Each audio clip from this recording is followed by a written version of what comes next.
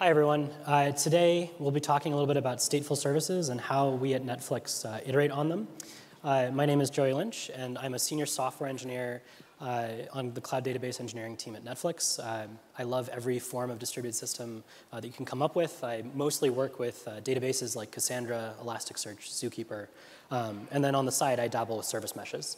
And today, I would like to talk to you about four main things. So I'm going to start with a little bit about Netflix kind of cloud philosophy, how we try to approach deploying services into the AWS cloud.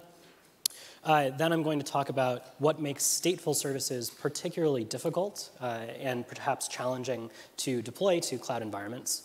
And then I'll kind of get into, in my opinion, the fun part of the talk, where we'll be talking about how do we actually solve these problems? How do we manage state in the cloud? And then I'll close with a couple of kind of like order of magnitude improvements where like little changes can make big differences in how you manage state. All right, so let's get started with the cloud philosophy. Netflix's cloud philosophy is that the AMI, the Amazon Machine Image, is the source of truth. So we don't use configuration management. We don't use many typical things that you might use as your source of truth. Instead, we use the AMI as a source of truth. And there are kind of two pieces. I know you can't read this, but the two pieces are your base AMI, which has operating system information. For example, in this case, a Cassandra AMI is based on a Xenial base image. And that comes with a bunch of kind of baked-in defaults for us. Things like enhanced networking turned on, good stuff like that, using a HVM VM type. And then on top of that, my team, the CDE team, layers on all of the pieces of software which turn this base AMI into a Cassandra image. And that's all of the things that we layer on. You might not be able to see it, but the basic idea is things like specific kernels. For example, like our databases run very recent Linux kernels because they have significantly better I/O schedulers. We might actually install like the database as well as like tooling to help us collect metrics or do state transfers. So this is really great because if the AMI is the source of truth, then you've achieved immutability. The AMI is the state of the instance. To build new code, you just build a new AMI. To deploy, I mean, you guys have all heard about Netflix's red-black ASG deploys with new AMIs. ASGs just autoscaling groups and ASGs just take care of it for you. If something fails, it spawns a new instance. And this is like unicorns and rainbows, right? It's like pretty great. Except for that, when you start looking at stateful instances, they have all the things that non-stateful instances have, like code, like services, different databases, configuration. Our data stores are maybe like more heavily tuned at the OS level than stateless instances might be. We have tooling, but what else do we have on our stateful instances? Well, we have a whole lot of mutable state. And that mutable state kind of just throws that immutable AMI out the window, because the moment that you start making a certain shard of a database different from another shard, then that becomes kind of a special instance, and it's no longer based on the AMI. So I like to say that at Netflix, when we moved to a service-oriented architecture, we kind of just like threw all our state into a closet, which is the data tier. And it didn't make the problem go away. It just moved the problem from your applications to your data stores and to your stateful caching layers. And this is difficult because state is really heavy. And what I mean by that is that when instances fail or when hard drives fail, it's very difficult to move and recover the state that you had before. And just to illustrate that, I've made a little diagram here that kind of shows a couple of commonly used instances, both for on-disk storage and for in-memory storage. And this graph might be a little tricky, but on the x-axis, we've got essentially how much money that instance costs per gigabyte of memory on the instance. So this is kind of just a normalized, how much money am I spending per gigabyte of memory. And you can see that, for example, like the C5D out there is like quite expensive per gigabyte because that's, it's meant for compute. Versus like the X1E 16s, which are made for large in-memory data stores, are very cheap per gigabyte. And then the size of these circles or squares corresponds to the cost per gigabyte stored. And what I'm trying to do there is show kind of that there are certain instances like D2. So the big purple blob are D2 instances. And they are very cheap per gigabyte. You can store a lot of data on them. But there's a trade-off, and that trade-off is on the y-axis, which is how long it takes to recover the state from that instance if it fails. So this is a pretty simple calculation. It's basically just take the amount of data and divide by the network bandwidth. And you can see that a D2, if it fails, might take you a day to recover that state, compared to, for example, a C5D, where you can recover it on the order of 15 minutes. And then like your typically stateful instances, like your I2s take 6 hours, your I3s take 2 hours. And this is really what I mean by state is heavy. It's this graph. It's the idea that when you lose your instances, it takes you a while to recover the state that you've lost.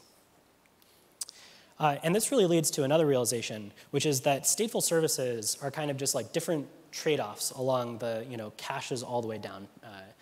It's caches all the way down, starting with your application. And the state that you store in your application might be in memory. It's going to be very expensive, and it's not going to be terribly durable. Like those instances die frequently. Maybe you auto-scale them up and down using auto-scaling groups. And then from your app, maybe you use some type of distributed in-memory store like EVCache, which is pictured here, essentially just memcache. And then on top of that, you then move one layer down. And again, your cost is going down, but your durability is going up. So now you've hit a data store that stores its data in drives. And then finally, of course, the source of truth for all of Netflix, if you will, is the backups in S3. Right? These are where we get our durability from. And that's also the cheapest. But there are additional trade-offs. For example, you're also trading off latency. The cheaper and the more reliable and more durable storage tends to be slower. So for example, S3 is slower than drives, than hard drives, which are slower than in memory. But they're also more reliable. So these understandings kind of help us understand what makes stateful services different from stateless ones. In addition to them having state, what that really means, though, is that every instance that accepts writes, that accepts mutations, is kind of a special snowflake, and you have to deal with it. You can't just let it die and just be like, oh, well, we'll just launch a new instance from the AMI. You have to be cognizant that your state matters. The second thing is that we've seen that that stateful instances have many components. For example, they have the different data stores, they have all those different packages, and those different things require different iteration rates. And that's going to be kind of the key for us dealing with stateful instances, is that we don't have to throw away the state for a lot of these components. So this leads me to how we're going to manage state. So now that we kind of understand the problem, we can start trying to tackle it. How do we manage state? Well, the first strategy is don't manage state. It's a really great idea. We can just use a different closet and put all of our state somewhere else.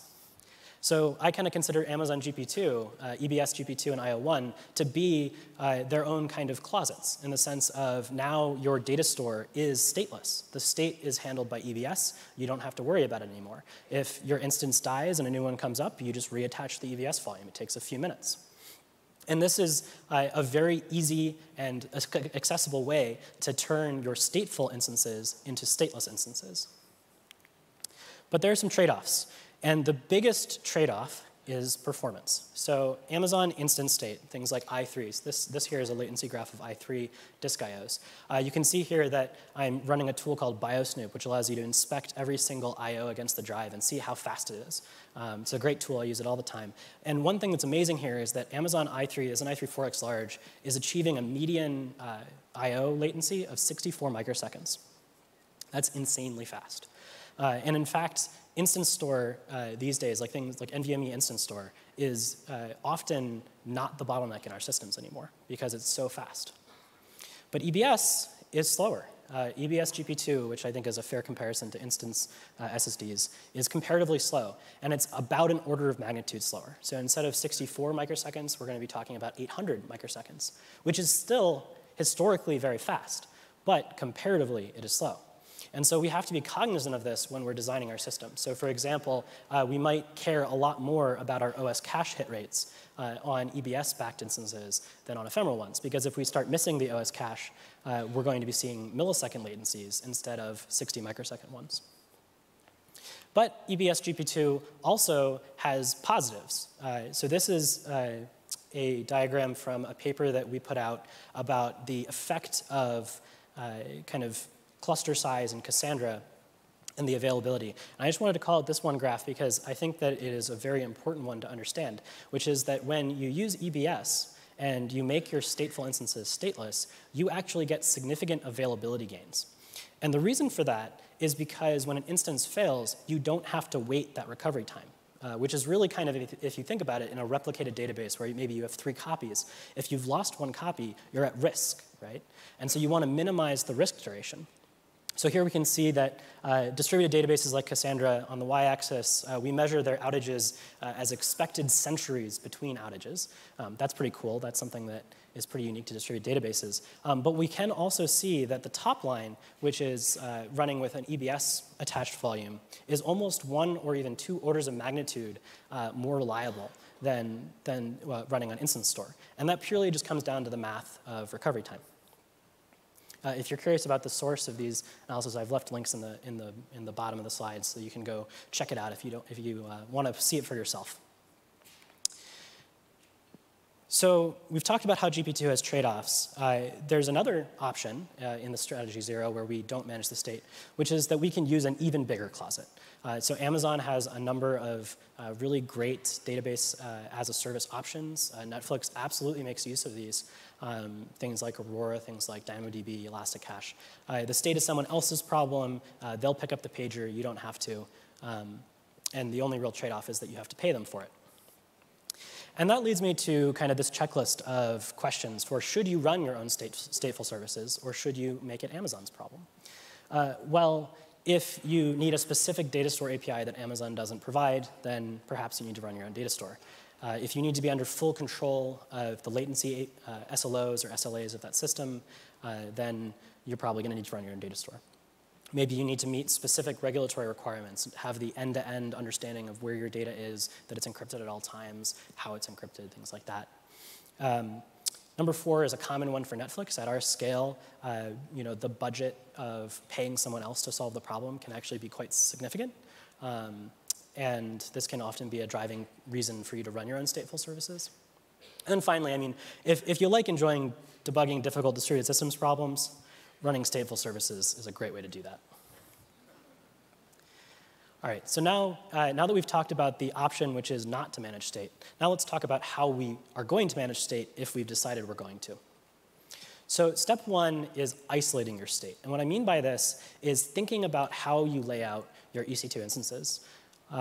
In particular, the vast majority of the code or of the services that run on an instance are probably pretty stateless. Things like the actual database itself, the Debian package, the OS image, the system packages, background services. These things can be changed without affecting the mutable state, which is the really difficult problem.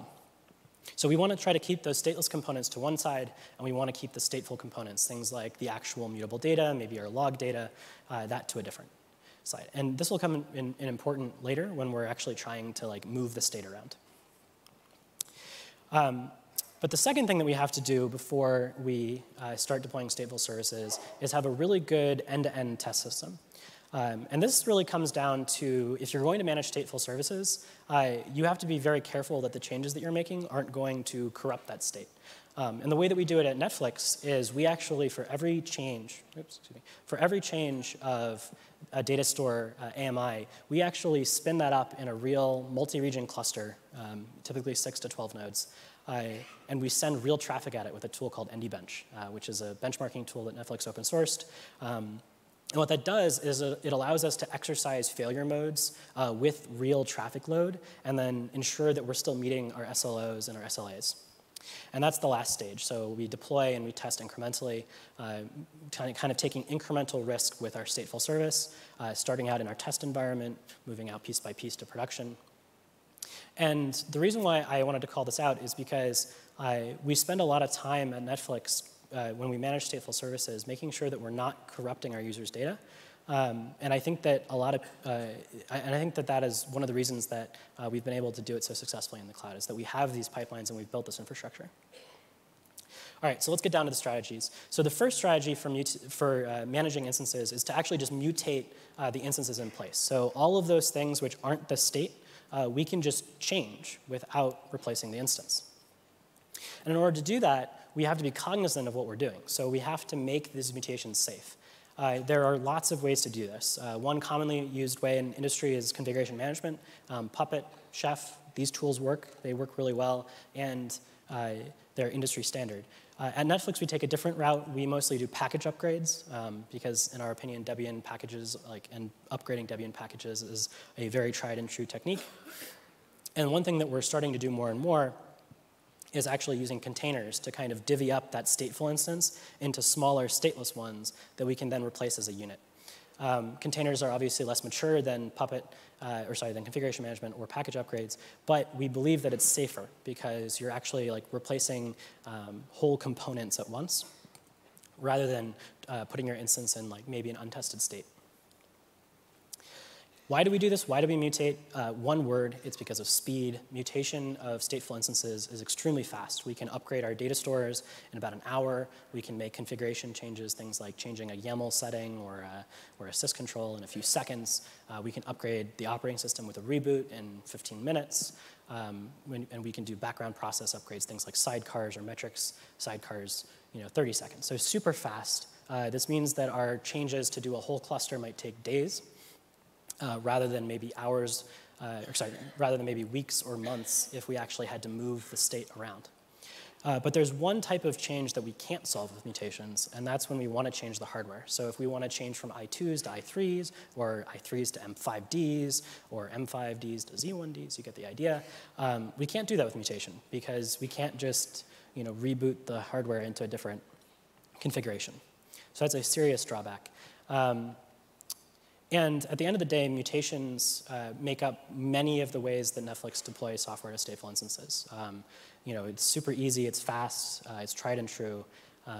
And one thing is that if you try to concentrate on making it safe, it can be pretty safe. That being said, it completely violates the AMI as a source of truth. And this is a big problem for us at Netflix because we try to align more or less on the idea that the AMI is the source of truth and that we don't have random point mutations and transitions and states that are untested. And we've actually run into this where we end up with fleet drift, where some part of the database is running one version and some part's running a different version, and then somebody makes an assumption, and before you know it, you've caused an outage or worse, corrupted data. So this can be problematic, but that doesn't mean that we don't use it. Now for the rest of the talk, I'll be kind of building into these columns. So strategy zero we talked about. Netflix absolutely uses those, EBS, RDS, DynamoDB, S3. We make very heavy use of them. But when we do run our databases, almost all of our data stores are stateful instances. We allow mutations on them for the reason of speed. But there are other ways to manage state as well. So the second strategy I want to talk about is migrating state with your clients. So if you have a client of your stateful service, you can move state using that client. So in this example, we've got a service, micro, macro, I don't really care. It's a service that's sending data to a in-memory cache, in this case EV cache, running an old AMI, so AMI XYZ. And we would like to upgrade it to AMI ABC. In order to do that, we follow a simple 5-step process. Step one is we mirror writes between the old cache and the new one. Then we wait. Caches hopefully have a reasonable TTL on them. We wait for the TTL. And then at that point, the data set in the new cluster should match the data set in the old cluster. At that point, we can start failing reads over. So I put a little asterisk here because in practice, we don't do this, but I really wish we did. Which is you can read from the old cluster as the source of truth, and then you can check it against the content of the new cluster, and then make sure they match. In practice, what we do is we fetch from the new cluster, and then if we have a miss, we read from the old cluster. Finally, once we're happy with the consistency of the data store, we live launch reads from the new cluster running the new AMI, and then at that point, we're done. We can retire the old cluster.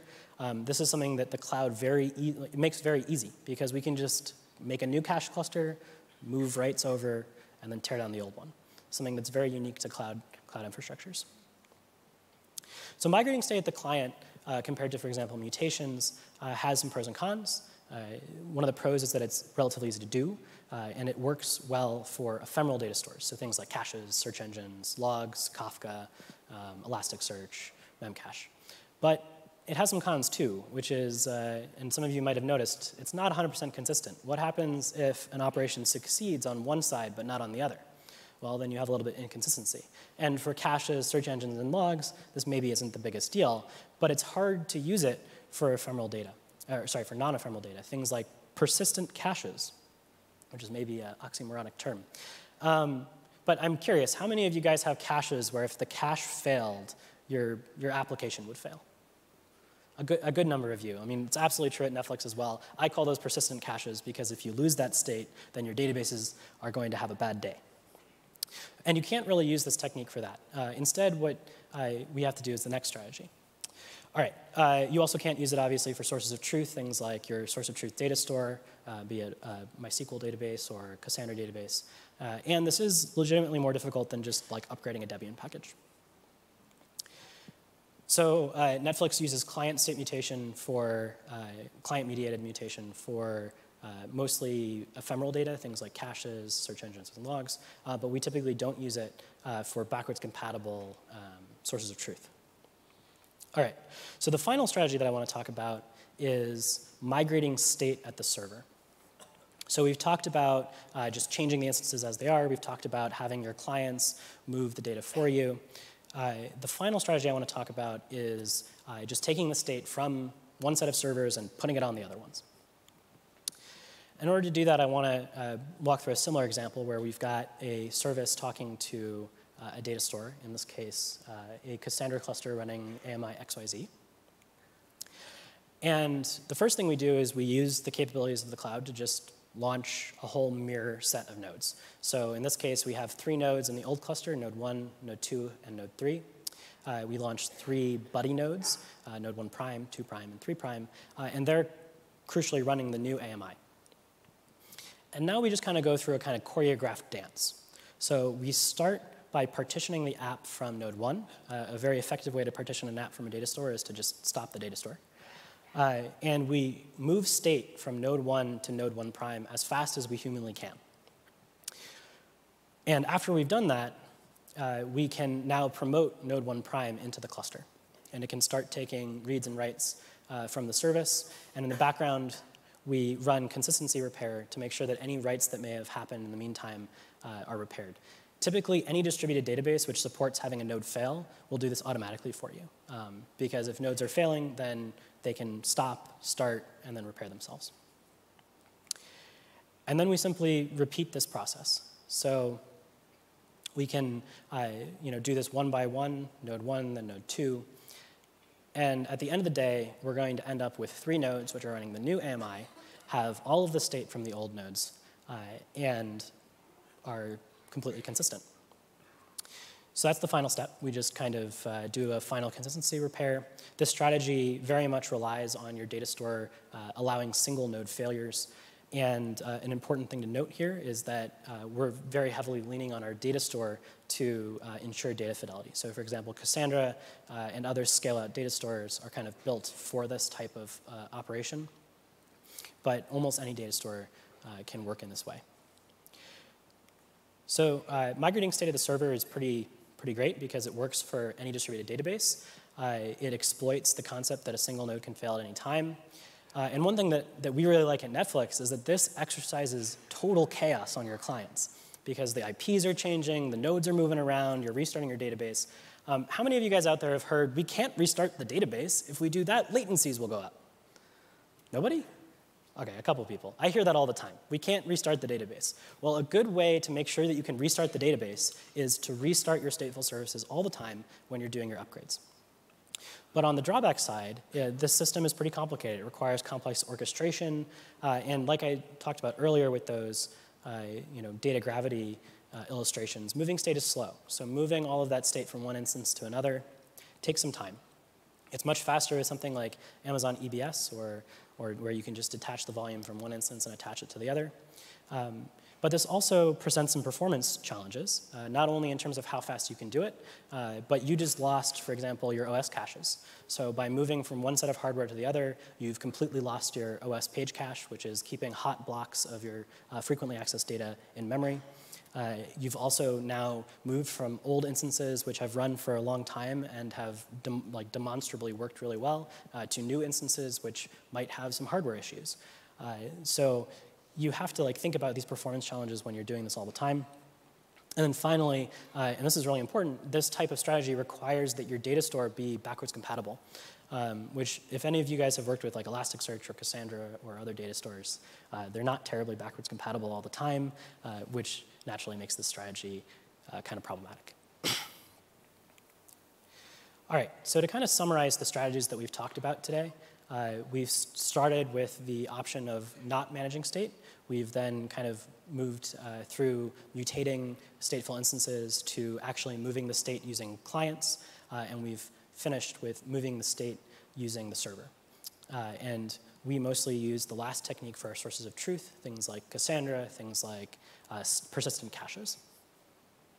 All right, so now that we kind of understand the high-level ideas, let's dive into some case studies of how we can take these basic ideas and we can really take it to 11.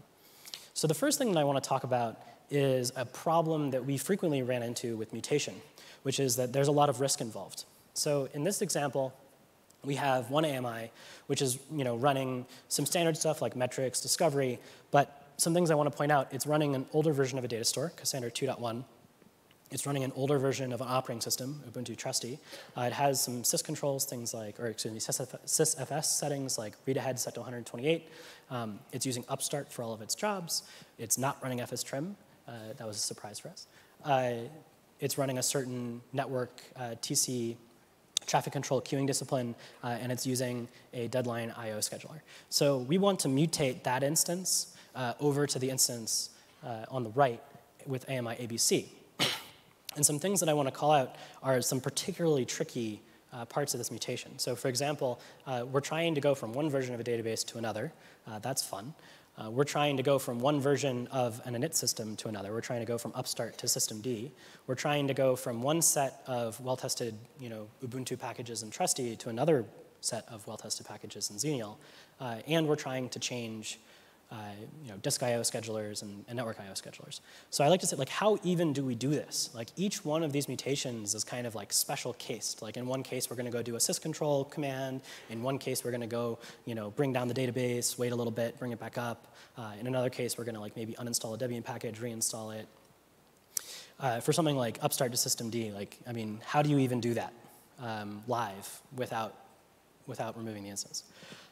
Well, some of these are, frankly, impossible to do live without downtime.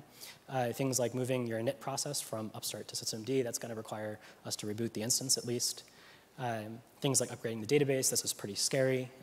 And if we're trying to do that mutation along with all the other ones, who knows what could happen. But there might be some easy ones like switching queuing disciplines. That's like an online operation that we can do pretty easily. So what we did at Netflix was we looked at this problem. We said, OK, well, we know that in order to handle the hard problem, so the hard problem is going from Upstart to systemd or from 2.1 Cassandra to 3.0 Cassandra, we're going to have to reboot the instance. And so what we did was we designed a way of rebooting the instance where you would start running AMI XYZ, and then after a reboot, you would be running the new AMI. Let me explain how that works. So it's a simple 3-step process. How many of you guys are familiar with live CDs? Yeah. We essentially built a live CD for our AWS stateful instances. And the way that this works is we look up some metadata, like which AMI would we like to run, in this case, ABC. We write that into a little in-memory bootloader. And then we reboot the the AWS EC2 instance into an in-memory imager, which essentially is a live CD. That goes to S3, gets the root volume for that AMI, and just blasts it onto the root volume. Then followed with a second reboot.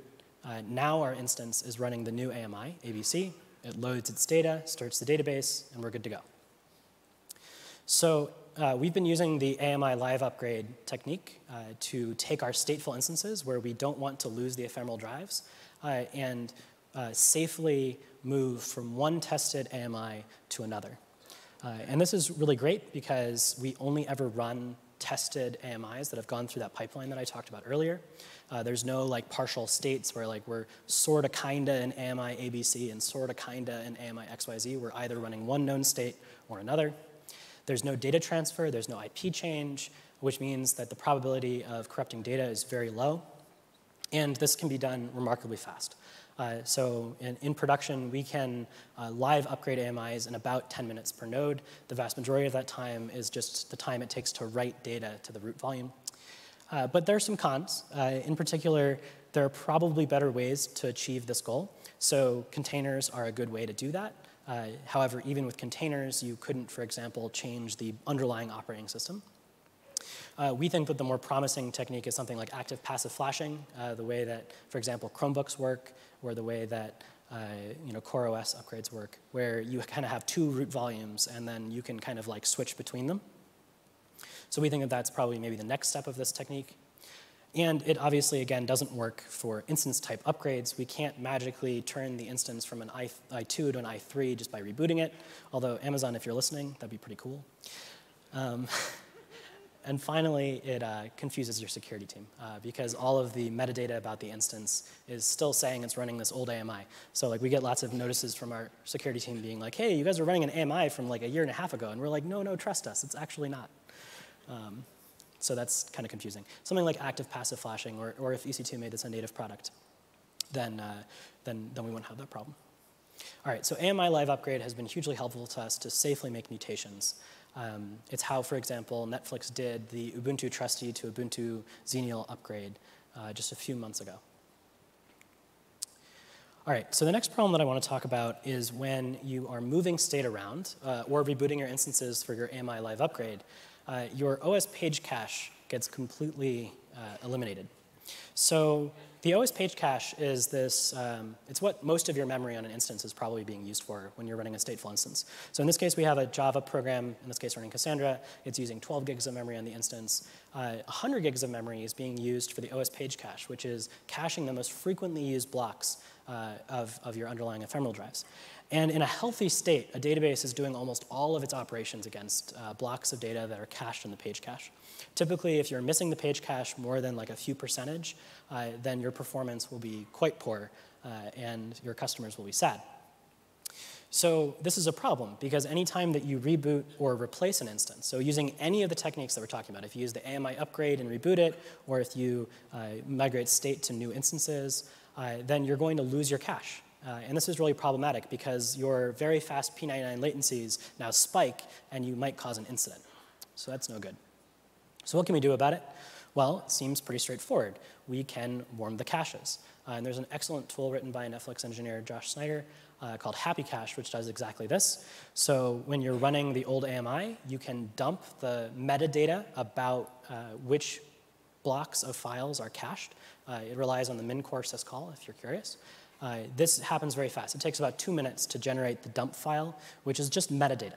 So it doesn't contain any sensitive information. The only thing that it contains is these blocks of these files are hot in OS cache. Then you can reboot, replace to your heart's desire. You then take that Happy Cache dump file, and you put it on the new instance, or in the case of an AMI upgrade, it's already there. All you have to do now is do Happy Cache load, which goes at full bandwidth of your drives, which on modern EC2 instances is exceedingly fast. I think for our i3 8x large instances, we can fully freshen the cache in a few minutes, which is totally worth it because your P99s don't suffer. When you start your data store in step 3, your data store comes up as if it had never gone down. And your clients are never the wiser that under the hood, you've completely replaced the hardware out from underneath them.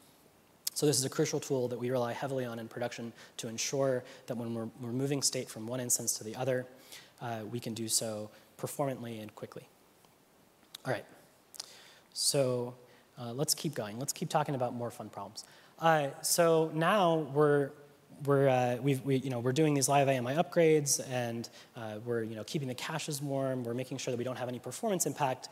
And now we hit this really annoying problem, which is that when you're running at scale, the naive algorithm doesn't work so well. So on the left here, you see a 12-node cluster, which if we do one node at a time with a 400 gig data set, it takes about 20 minutes for 400 gigs to transfer with i3 4x larges. So doing one node at a time with this process of replacing instances would take you 4 hours. Not so bad. You start in the morning, go get coffee, take a 4-hour coffee break, come back, and you've got new instances. But when you get to higher scales, like maybe 300 nodes across three regions, so 100 nodes per region with 400 gigs. If you just do one node at a time, then it's going to take you 4 days to upgrade that cluster. And this is a problem, because what if the upgrade is crucial to, for example, your streaming working? What if angry Netflixers are at your door because they can't stream? Well, 4 days is a long time to go without Netflix. So this is a problem, and we have to solve it. So how do we solve it? Well, the cloud makes it pretty easy because you can exploit massive parallelism. So at Netflix, we back up our databases. We even restore them sometimes. And it turns out that the ability to restore your database can be really helpful when you want to migrate state from one to another. So if instead of taking one node at a time and following that algorithm of like take the node out, move the state, put it back, if instead we could say, hey, we have the entire data set in S3 as of like a minute ago, because we're doing continuous backups. So we can just spin up 300 nodes and have them all pull down their backups from like 5 minutes ago. And if you write this system properly, you can get the entire data set of any scaled data store restored in about the time it takes to do one node in the old system. So that's where this 20-minute comes in. So the time to replace these instances now takes about 7 minutes per node just to kind of restart the database, plus 20 minutes for the initial download. And this is amazing because it means that you are going to go from those 4 days to a few hours, or if you push the parallelism all the way. So hopefully if you're deploying a distributed database into Amazon, you have availability zone tolerance. Hopefully you can deal with one AZ failing. Well, a good way to make sure that you can deal with one AZ failing is to take the entire AZ down when you're replacing it with a new set of hardware. So if you do entire AZs at once, which maybe, your mileage may vary. But if you take down an entire AZs at once using this process, you can replace a data store that used to take 4 days in about 50 minutes. So that's even better than the naive algorithm on the 12-node cluster. And one of the nice things about this type of algorithm is that it scales kind of sublinearly in the sense of because you're doing all of the data recovery in parallel all at once, you don't have to kind of pay that cost for each node. So yeah, with this kind of simple realization that we've got our data store backups and we can use them, you can have multiple orders of magnitude faster upgrades of your stateful instances. And the cloud very uniquely enables this because Amazon S3 is one of the most impressive stateful systems ever. I've seen it do absolutely insane bandwidth to EC2. All right. But let's say you start doing this and everything's wonderful, and then you run into this somewhat frustrating problem, which is that you can download all that data and you can throw it on your hard drives, but do you actually know that that data is the data that was on the old instance? Well, the only way to know is to check.